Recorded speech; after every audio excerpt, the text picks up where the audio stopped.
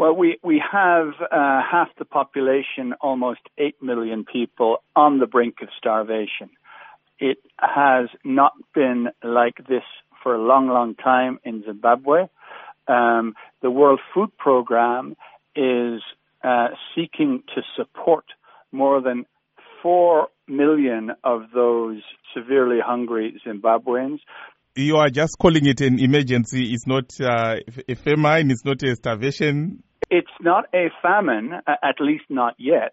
On the so-called IPC scale, and the IPC is a measure of food insecurity, on that scale, crisis and emergency are categories 3 and 4. Category 5 is famine. As I say, we are not there yet, but we have plenty of work to do to ensure that those who are in crisis and emergency do not fall over into phase 5 famine.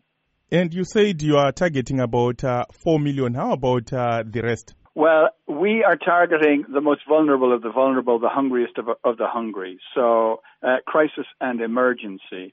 There are other players in Zimbabwe who are also helping to feed people. In terms of the money that you need to complete your mission, how much do you have now and how much is needed? What is the shortfall? So to be able to support all the people we want to support, we need to support between now and the end of June, we require an additional $200 million.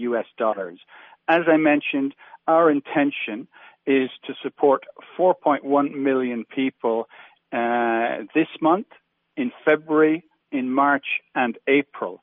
And then in May and June, after the harvest has come in, we will be supporting 1.5 million people. But because it is difficult, again, for drought and flooding reasons elsewhere in the region, elsewhere on the continent, it has been difficult for us to procure food for our Zimbabwe operation elsewhere in the region or on the continent. We are having to procure much further afield, in Asia, in Latin America, in Europe, for example.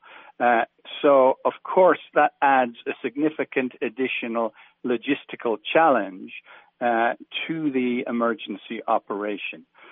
It therefore takes weeks, if not months, once a financial pledge is made, for that pledge to be converted into food on the ground. And lastly, would you characterize this as the worst drought in Zimbabwe, if we may put it that way?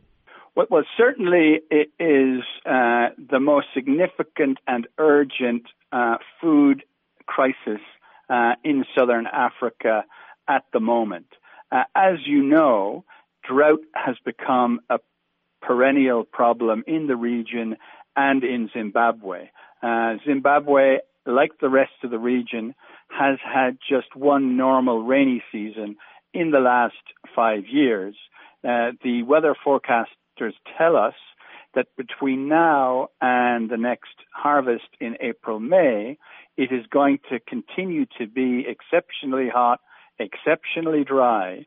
So the prospects are for yet another poor harvest in 2020.